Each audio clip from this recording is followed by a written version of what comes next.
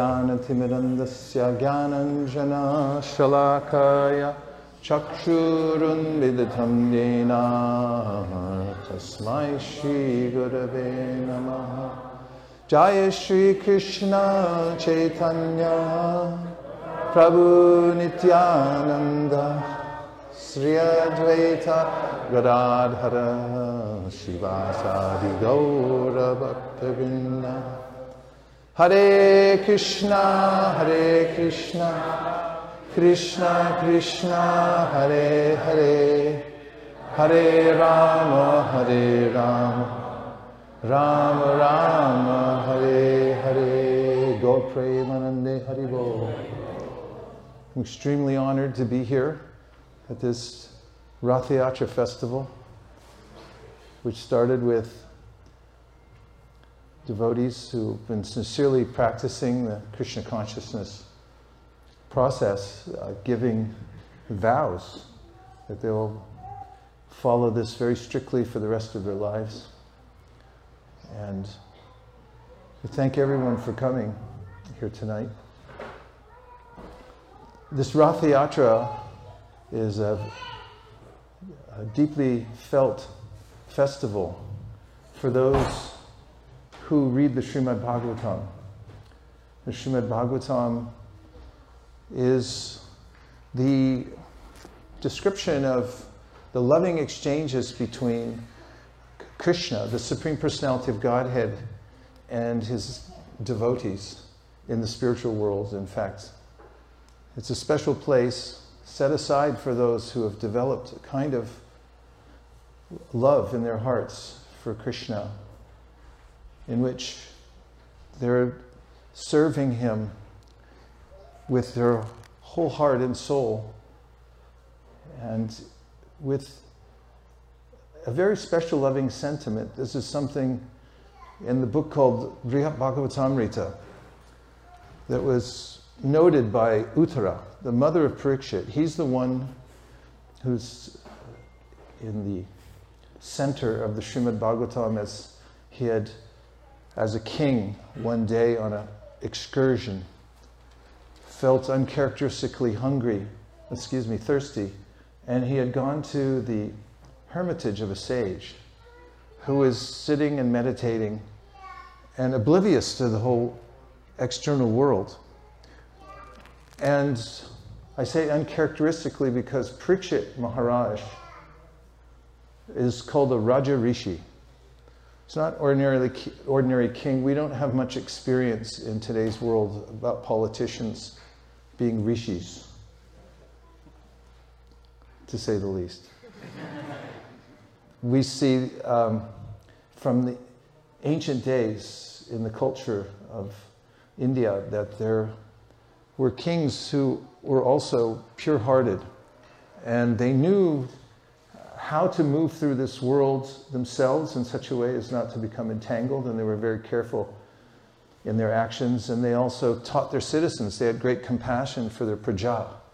Praja means anyone born in the entire kingdom, not just human beings and not just their party or the people that supported them. And also we see that in the Srimad Bhagavatam, King Ugrasena, who at one point was being publicly criticized by a Brahmana who was losing his children right after they were born. They were just disappearing, actually. And the Brahmana went and did a protest in front of King Ugrasena's palace, but he didn't have him removed or arrested. He was a saintly person. So Parikshit Maharaj, when he was in the forest, had seen this hermitage and gone there feeling thirsty, but the sage didn't respond when he came in. It's culture that when somebody comes to your house, you're supposed to greet them warmly, even if they're a stranger. This is not so well practiced these days either. Let's beware of dog on the sign, or beware of, anyway. But there's a tension people feel, a non-trust of others. So when he came in, he expected at least a greeting, but nothing. The sage sat motionless in meditation. And at that time, something providential happened, and that was the king became angry. He felt indignant that, why was I mistreated? Have you ever felt like that? So the king then went out, and as he was leaving, he found a dead snake on the ground, and he came back in, and he unceremoniously, or ceremoniously, hung it around the neck of the meditating sage, who really didn't even notice then. But word got out of what had happened, and the young son of King Parikshit then found out about it. And at that time, sage, yeah, the son of the sage, Shamika Rishi, was named Shringi. And he had this sense of power because he was in the family of a Brahmana. And he also was at the cusp of Kali Yuga, when those in the family of Brahmanas had some power. And he then heard about it, and to show off to his friends, cursed King Parikshit. Just this young boy cursing somebody who was so important to the world. It was a tragedy, actually. And the curse had potency at that time, inexplicably. And when Parikshit Maharaj found out about it, he didn't fight it. He said, this must be divine arrangement. And then he left his post. He said, I have 7 days to live, because that was the curse. This king shall die in 7 days. He'll be bitten by a snake bird. It was something that the boy conjured. And of course, when his father, the father of the little boy Shringi, found out about what his son had done, he was mortified, because he honored the king and knew he was a great soul and was ashamed that his son had done this. Nonetheless, it was the mood of this great king, Parikshit, to just accept it. And so he did, and he sat down on the bank of the Ganges, and he wanted to know, what should I do in my last 7 days in order to attain perfection of life? And many sages came from all over to give advice, and there was a cacophony, means, many voices speaking at the same time, giving advice. And none of it resonated perfectly with him. But then, by divine arrangement, the great sage Shukadeva Goswami, who happened at that time to be wandering, and it wasn't out of aimlessness, he had this sense of karunaya, wanting to do something good for others. And so when Krishna works with us in this world, he's in everyone's heart, as he says in the Bhagavad Gita, and he arranges for those who need help to be connected with those who can give help. And that's what happened in that case. Shukadeva Goswami was 16 years old. He walked into the assembly of Brahmanas, and everybody stood up to offer respect. That's what you do when a great personality comes in one's midst. One should stand up, because there's a way in which our life airs rise when we see someone great. So if we don't rise up, it'll throw our life airs out of balance. And it's the sign of respect. We stand up, and then we show pranams. So they all did that, and then they offered him a seat of esteem, and for 7 days, non-stop, 7 days and nights, he spoke about the spiritual world, and about the relationship of Krishna's devotees with Krishna in the spiritual world. And at the end, the 7 days was not completed. There was a little time before the snake bird would come to bite the king. And the mother of Parikshit Maharaj, named Uttara, had not been close enough in the assembly to hear everything that had transpired and everything that her son had heard. So she asked him, please, would you give me the synopsis in the time that you have left? And in her request, she also noted something very important, and that is that there are devotees that have a very special kind of affection for Krishna, for God. And there must therefore be a special place for them that accommodates their particular kind of love for God. So can you tell me anything about that? And Parikshit Maharaj, then understanding his mother's heart and what she wanted to hear, described about the hierarchy of love for Krishna. That there are some people that have a very beautiful kind of love for Krishna, but it's more in a mood of reverence. They understand he's God and they bow to him and they worship him with great respect. And then he described how there are other devotees who live in the topmost planet of the spiritual world. And of course, in, like there's elementary mathematics and then there's applied math and advanced. And the very elementary understanding of where we are in the scheme of things, Krishna tells us in the Bhagavad Gita, parastasmat tu bhavanyo vyakto vyaktat sanatanaha yaksak sarveshu bhuteshu nashyatsu na vinashyati. That don't think this world that's always in the mode of destruction, that's falling apart at every minute, and at the end there's a complete destruction of the material world. It becomes goes back into a state of neutrality. All the elements and the variety that we see here becomes merged into one single substance. It goes back into the body of Mahavishnu, where the living entities reside for many millions of years. If you're first time here, I'm sorry for speaking so many different details. I normally speak in a more simple way, but it's aimed more towards Ratha Yatra special, but we'll get into some other points. So he describes how there's a material world and there's a spiritual world. This material world is always in the process of destruction. It's constantly falling apart, and at the end it's destroyed altogether, whereas the spiritual world is never destroyed. It's eternal, it's always existing.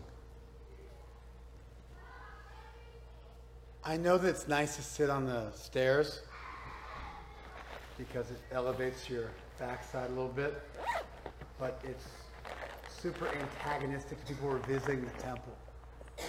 So the stairs got to be clear so people can walk into the temple. Ashish, you got to move. Vedavit Prabhu, yeah, it's there's plenty of room over here. Please come and sit with us. Yeah.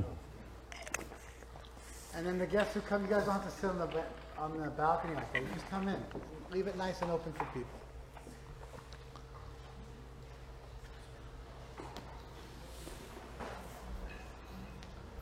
Hare Krishna, Krishna Krishna, Hare Hare, Hare Rama,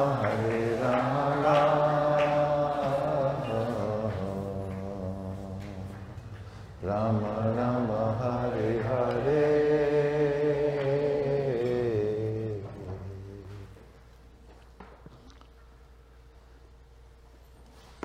Spiritual world, Nashyatsu navinashyati. Even when everything else is in flux, even when the material world changes and is destroyed, the spiritual world stays the way it is. And there's a hierarchy in this spiritual world also. There's various regions that accommodate people's sentiment for loving God. And all of them are perfect. There are ways in which the devotees who live in those various realms are giving their hearts to Krishna. And he appears in various forms. God is one, but he has many different forms to accommodate the desire of his devotees to serve him. He says in the Bhagavad Gita, Ye yata mam prapadyante tam stataiva bhajamyaham.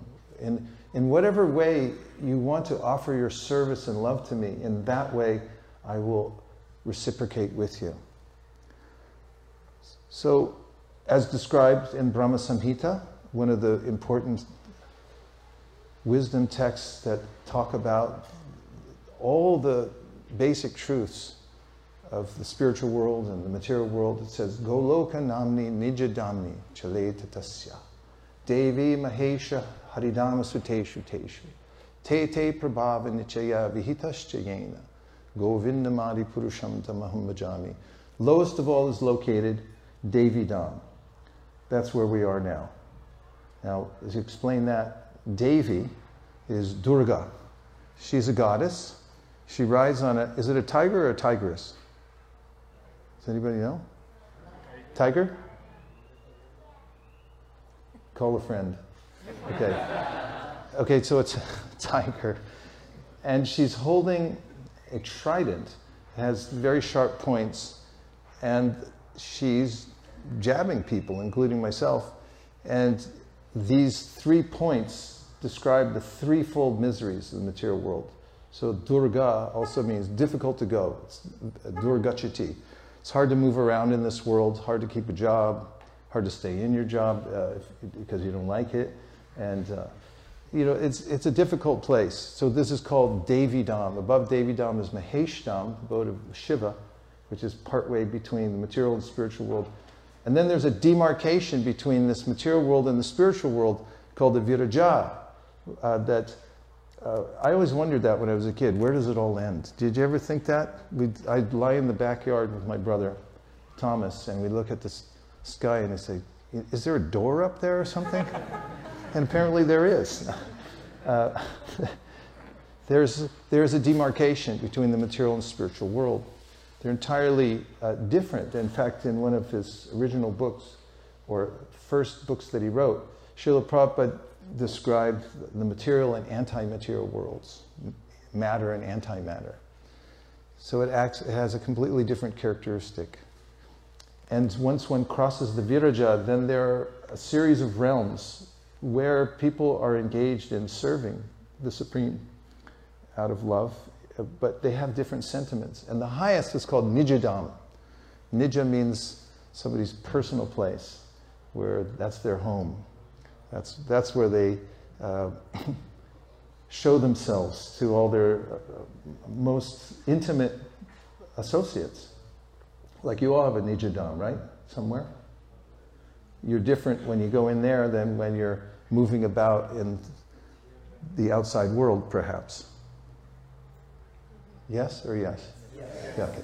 So Nijadam is this very special place, and that's something that Uttara, the mother of Parikshit, intuited and then asked to Parikshit, could you tell me, there must be a special place for those who have this very rarefied kind of loving sentiment towards Krishna.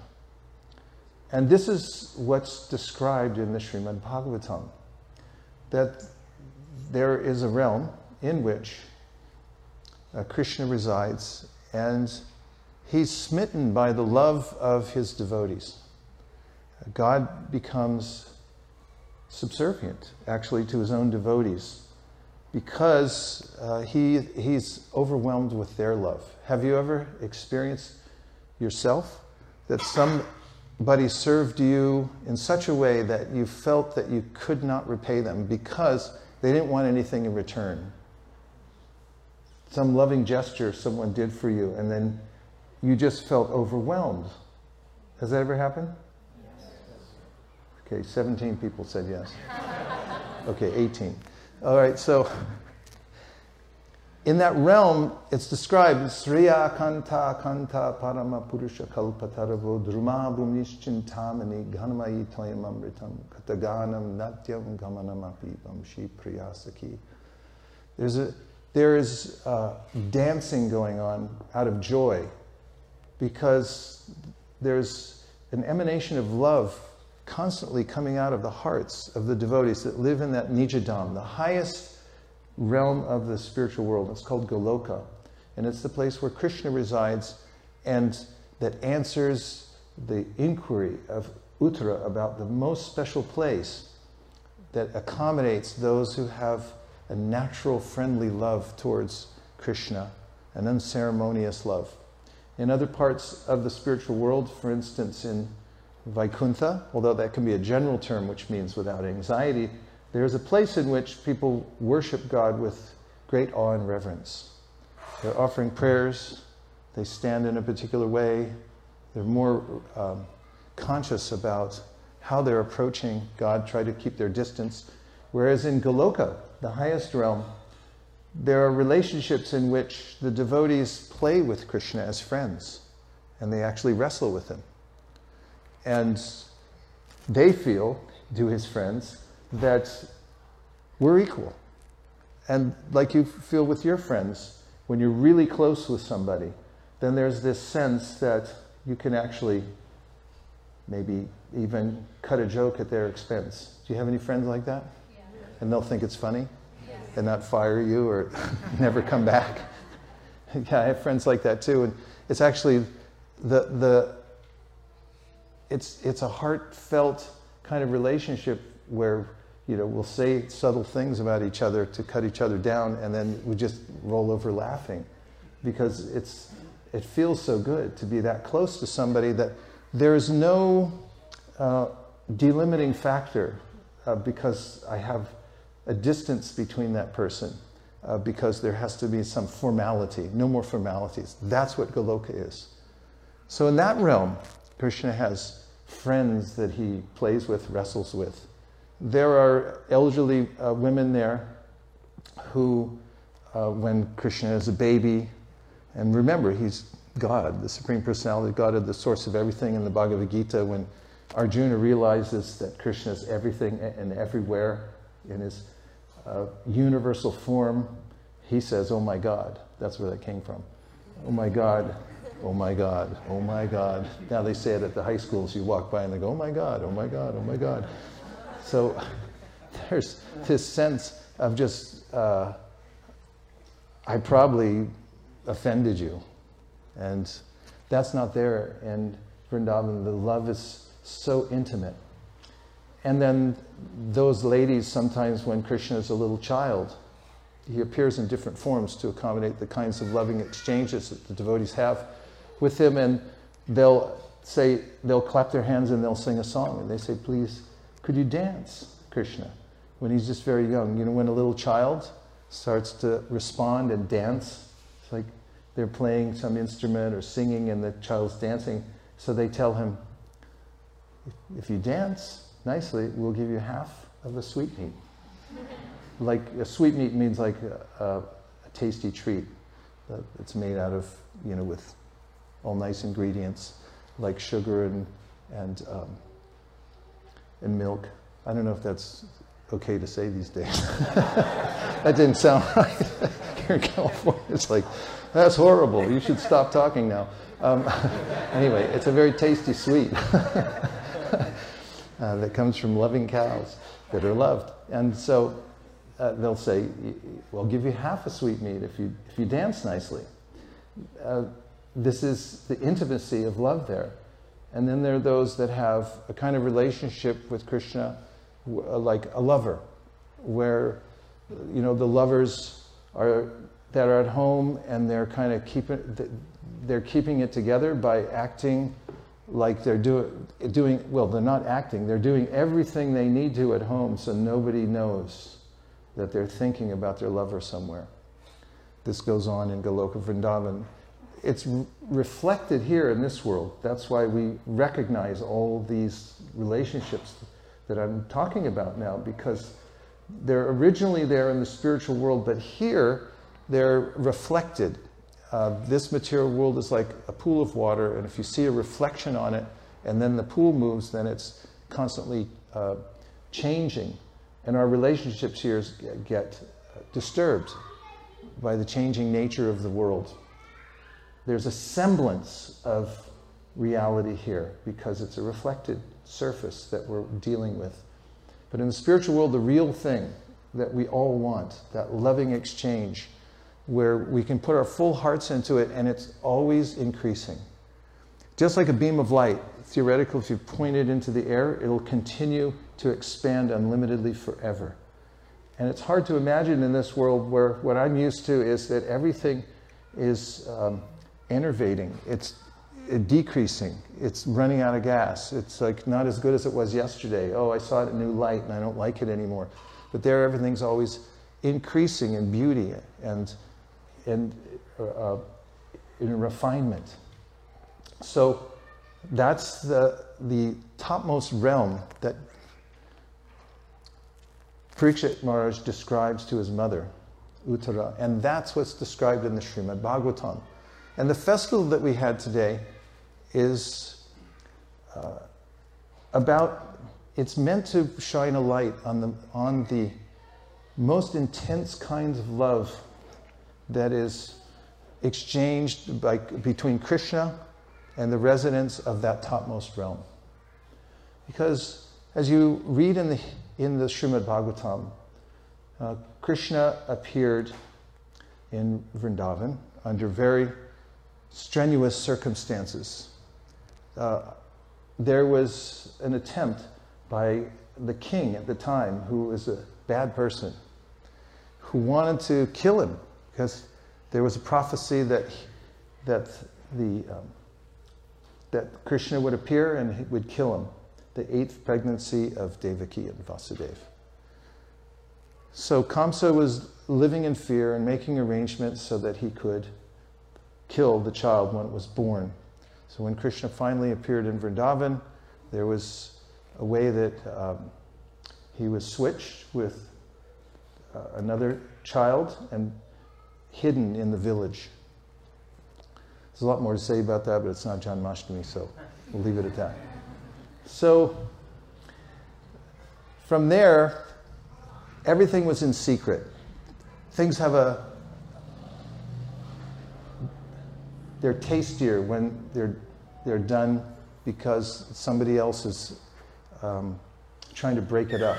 And Kamsa wanted to kill the child, so even in the name-giving ceremony for Krishna, it had to be done in a secret place in a cowshed. And then his loving exchanges with all his devotees were going on in Vrindavan, and there was a constant sense of danger there, that Kamsa wanted to kill him.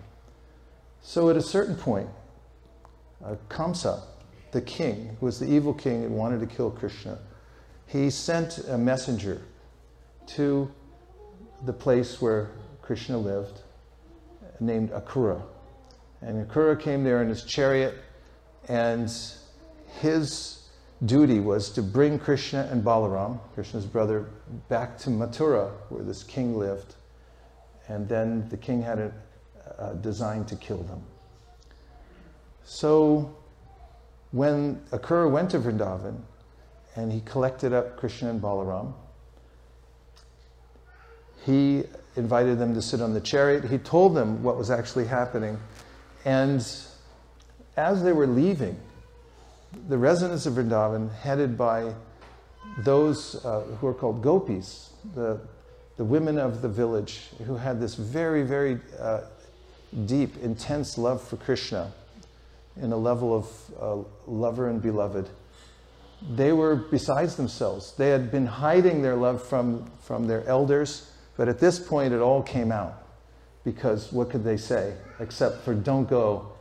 They tried to stop the chariot. You'll see paintings of this where they're actually entangling themselves in the wheels of the chariot to try to stop Krishna from leaving Vrindavan. But as the story goes, he finally leaves. And those devotees of his in Vrindavan stand, especially the gopis, on the road, and it's like they're a painted picture. They can't move because they're stunned that now they don't have the association of Krishna. And he's gone to another place. And who's he with now? And when will we see him again? And he said before he left, I'll be back. And they're counting, he'll be back in 3 days. So 3 days from then, and then 3 days from then, and it went on for years and years, them waiting. So then, in the Srimad Bhagavatam, we find that there was a ceremony to be performed at a place called Kurukshetra, and at the eclipse of the sun. And it's a time when people, an astrologically beneficial time when people come from all parts of the world to that particular place, Kurukshetra, is where the battle of that's mentioned in the Bhagavad Gita was spoken. So they all came there, and Krishna was there. So Ratha Yatra, the festival that we have with the chariots, is talking about that particular time. So Krishna's there, and then the residents of Vrindavan who have been waiting and waiting for him to come back, then hear about Krishna going to Kurukshetra, and they all go there together on their wagons.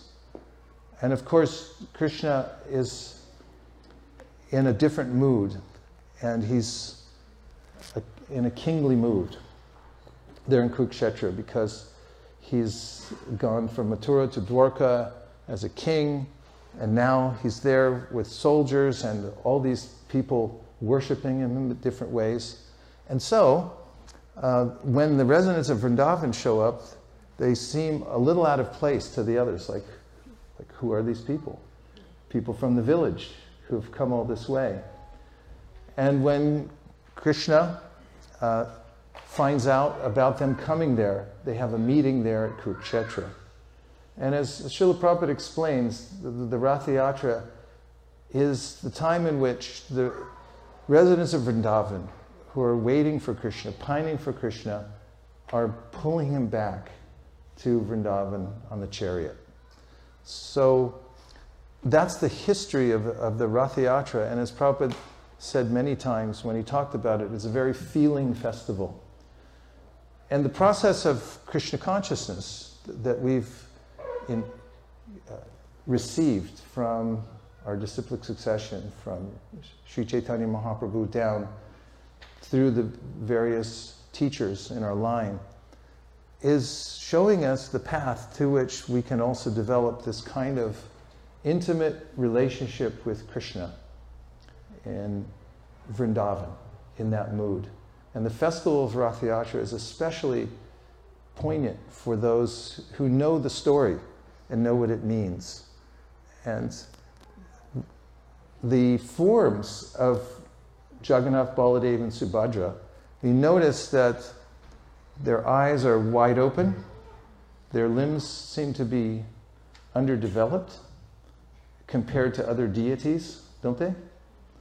I mean, definitely the eyes are wide open. We got an agreement on that, right?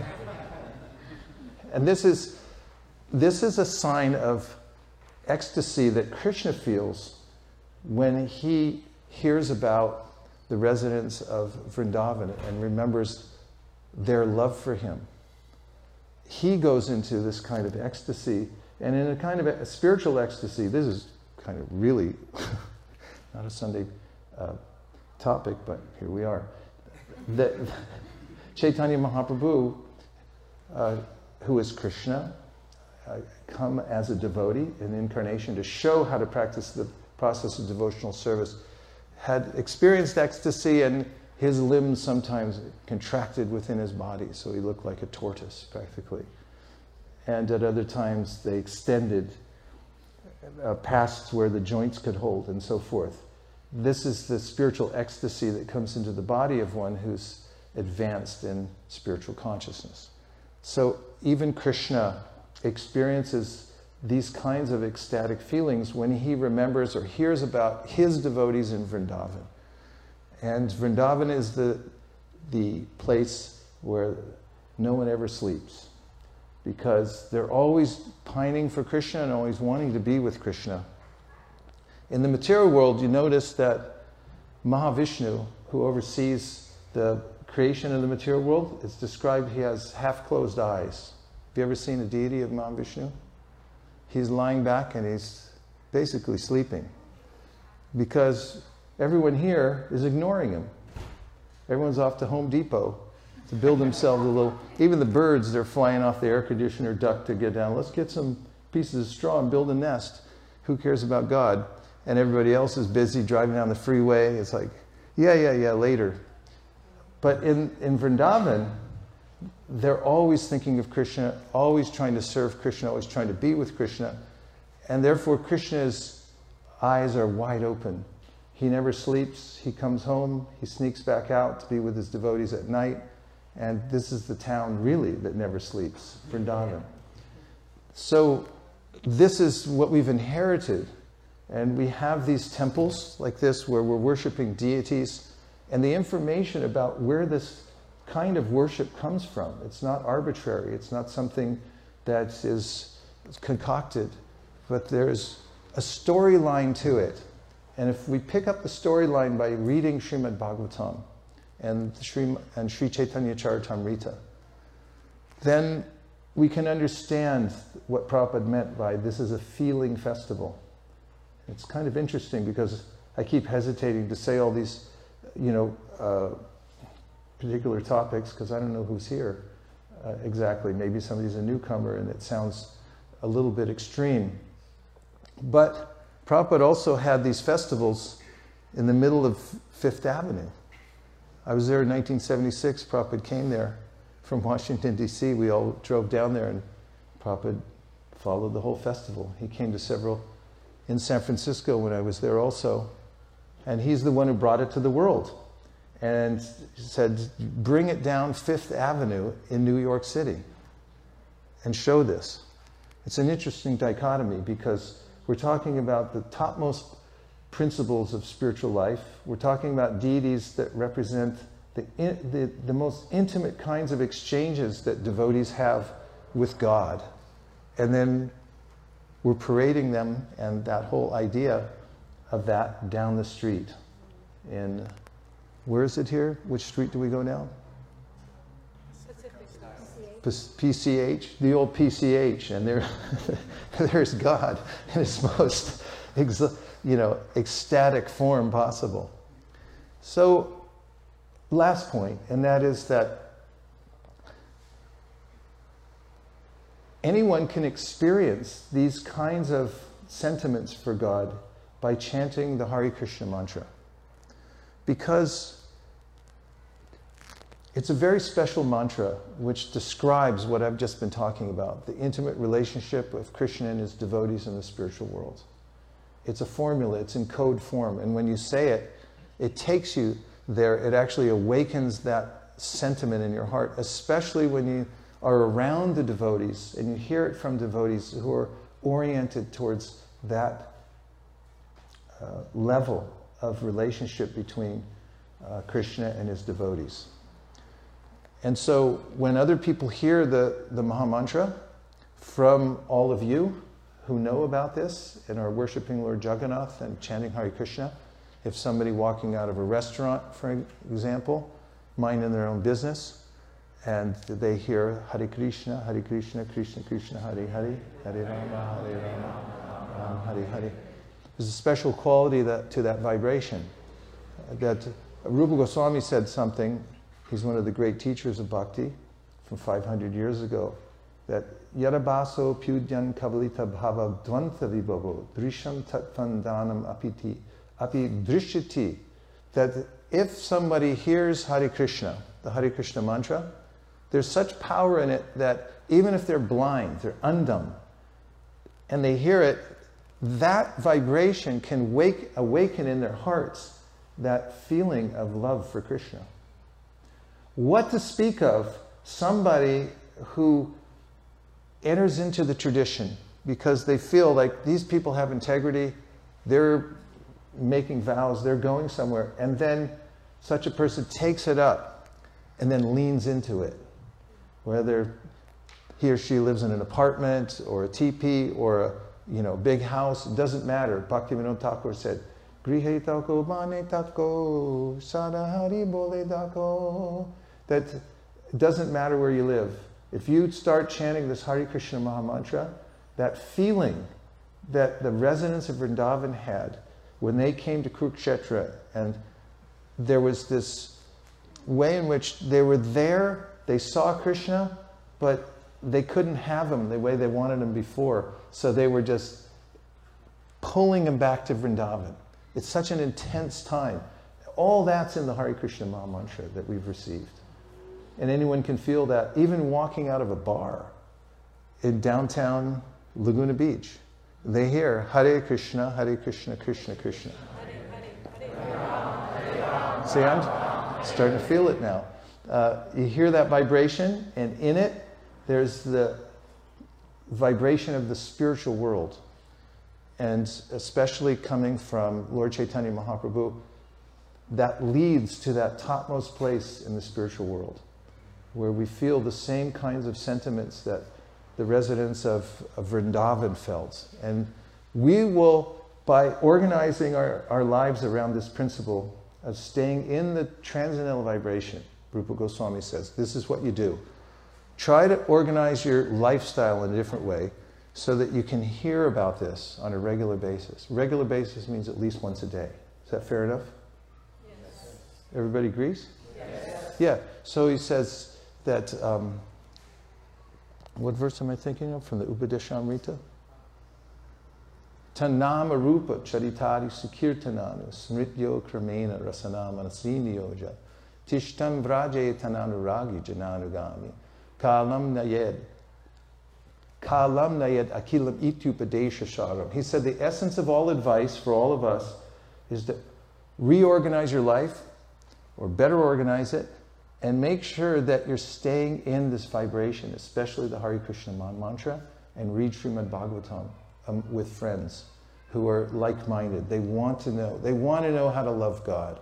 They want to know how to not get caught in the thorns of this material world anymore. That's their main desire. And if you sit with them, and if you hear with them, and you chant Hare Krishna sincerely, then you'll be able to enter into that same realm that we're describing as the topmost realm of the spiritual world. That's a worthy occupation. So let's just see if there's a few reflections, because we're coming to near the end of our time, and it's been a long day for everybody, right? No? Okay. Yurko, you want to share? Okay. Okay, a reflection just means anything that you heard that stuck in your mind, a concept, phrase, whatever, and you can feed it back, because I just want to make sure that you heard something. Otherwise I can't leave. Yes? I like how you said we should keep the vibration going, and you gave an example once a day. That is a really doable number. Yeah, keep the vibration going, and at least once a day. At Atuli Bhakti is saying, and that's a doable number. Yes. Yeah, like we'd like to say, something more than 0 and not less than 1. Because we have this saying that really works well. I know it works well for me and for others. I hope it works well for you. Your pledge is your wedge. Try it. Say it. I know it sounds a little corny, but here's how it works. A wedge is one of the most powerful tools in human society. You can't make an arch without it. There are ways in which you can lift heavy objects, you can hold things in place. It's been used throughout history, the wedge. And it has a small end and it has a big end. So when you make a vow, a pledge, I'm going to do something that's not less than 1 and something more than 0 to keep the vibration going in my life, you're putting the thin end of the wedge into use. And with a little bit of consistent pressure every day, pushing the wedge, it's going to open up for you a completely different life, a life of freedom, free from the oppression of the senses, and a jolliness that comes naturally from coming to the spiritual platform. So make a pledge to do something every day, even if it's the tiniest thing that you can imagine. Keep the vibration going. Thank you. A couple more. Need more oxygen? Yes. Dhanavari. Hare Krishna.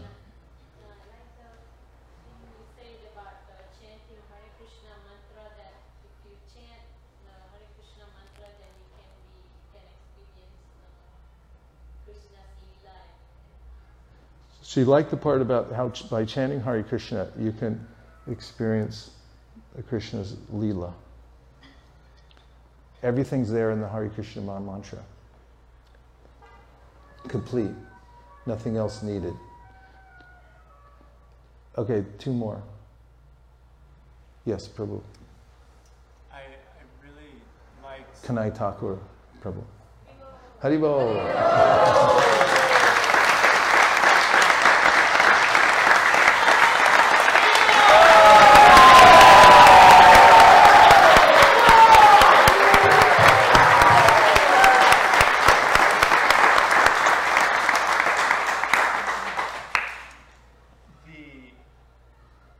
concept that devotees freely share with the entire world.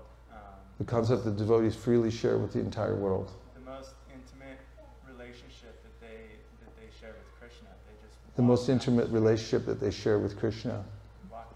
Walk down the street, able to share it with the whole world. This is the gift of Lord Chaitanya Mahaprabhu, that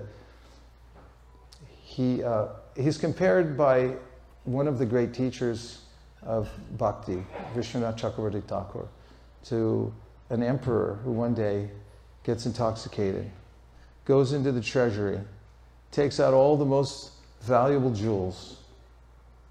Are you with me on this? It's a good one. He puts them in a big bag, over his shoulders, you forget yourself when you're in a state.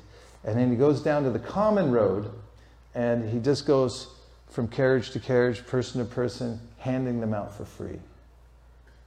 Yeah, I know. She got it. So that's the mood of Chaitanya Mahaprabhu, who's the avatar of Krishna, who's come as a devotee in order to taste what the devotees are getting in Goloka Vrindavan. The topmost sentiment that they're experiencing. Krishna can't experience it because he's the object of their love, but he wants to be the one who's experiencing it for himself as Chaitanya Mahaprabhu.